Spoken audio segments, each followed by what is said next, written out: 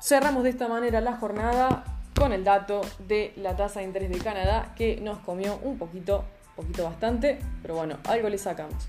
Esto es euro dólar entonces, el cual cierra con preferencia compradora de 1.1136. Vamos a comprar a 1.1160. Seguramente voy a pasar esa alerta luego. But, you know, the euro just buyers for now.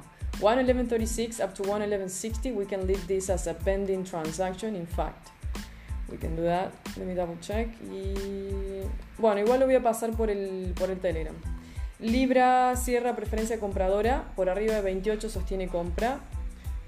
Dólar yen no pudimos hacer mucho, pero está cerrando venta. Dólar CAD está debajo de 1.34. Preferencia es esperar que quede arriba de 1.34 y seguir comprando. Si no, esto lo podemos dejar ahora mismo. Dólar CAD, atención, buy stop a 1.3413 con target 1.3430. So here we go, dollar Canadian 34.13 up to target 1.3430, and this is a buy stop to place it now. Above 1.34, if it holds it up, buyers only on dollar Canadian. Así es. Sí, claro. Ya, ¿qué más? Oro mantiene compra, plata mantiene compra,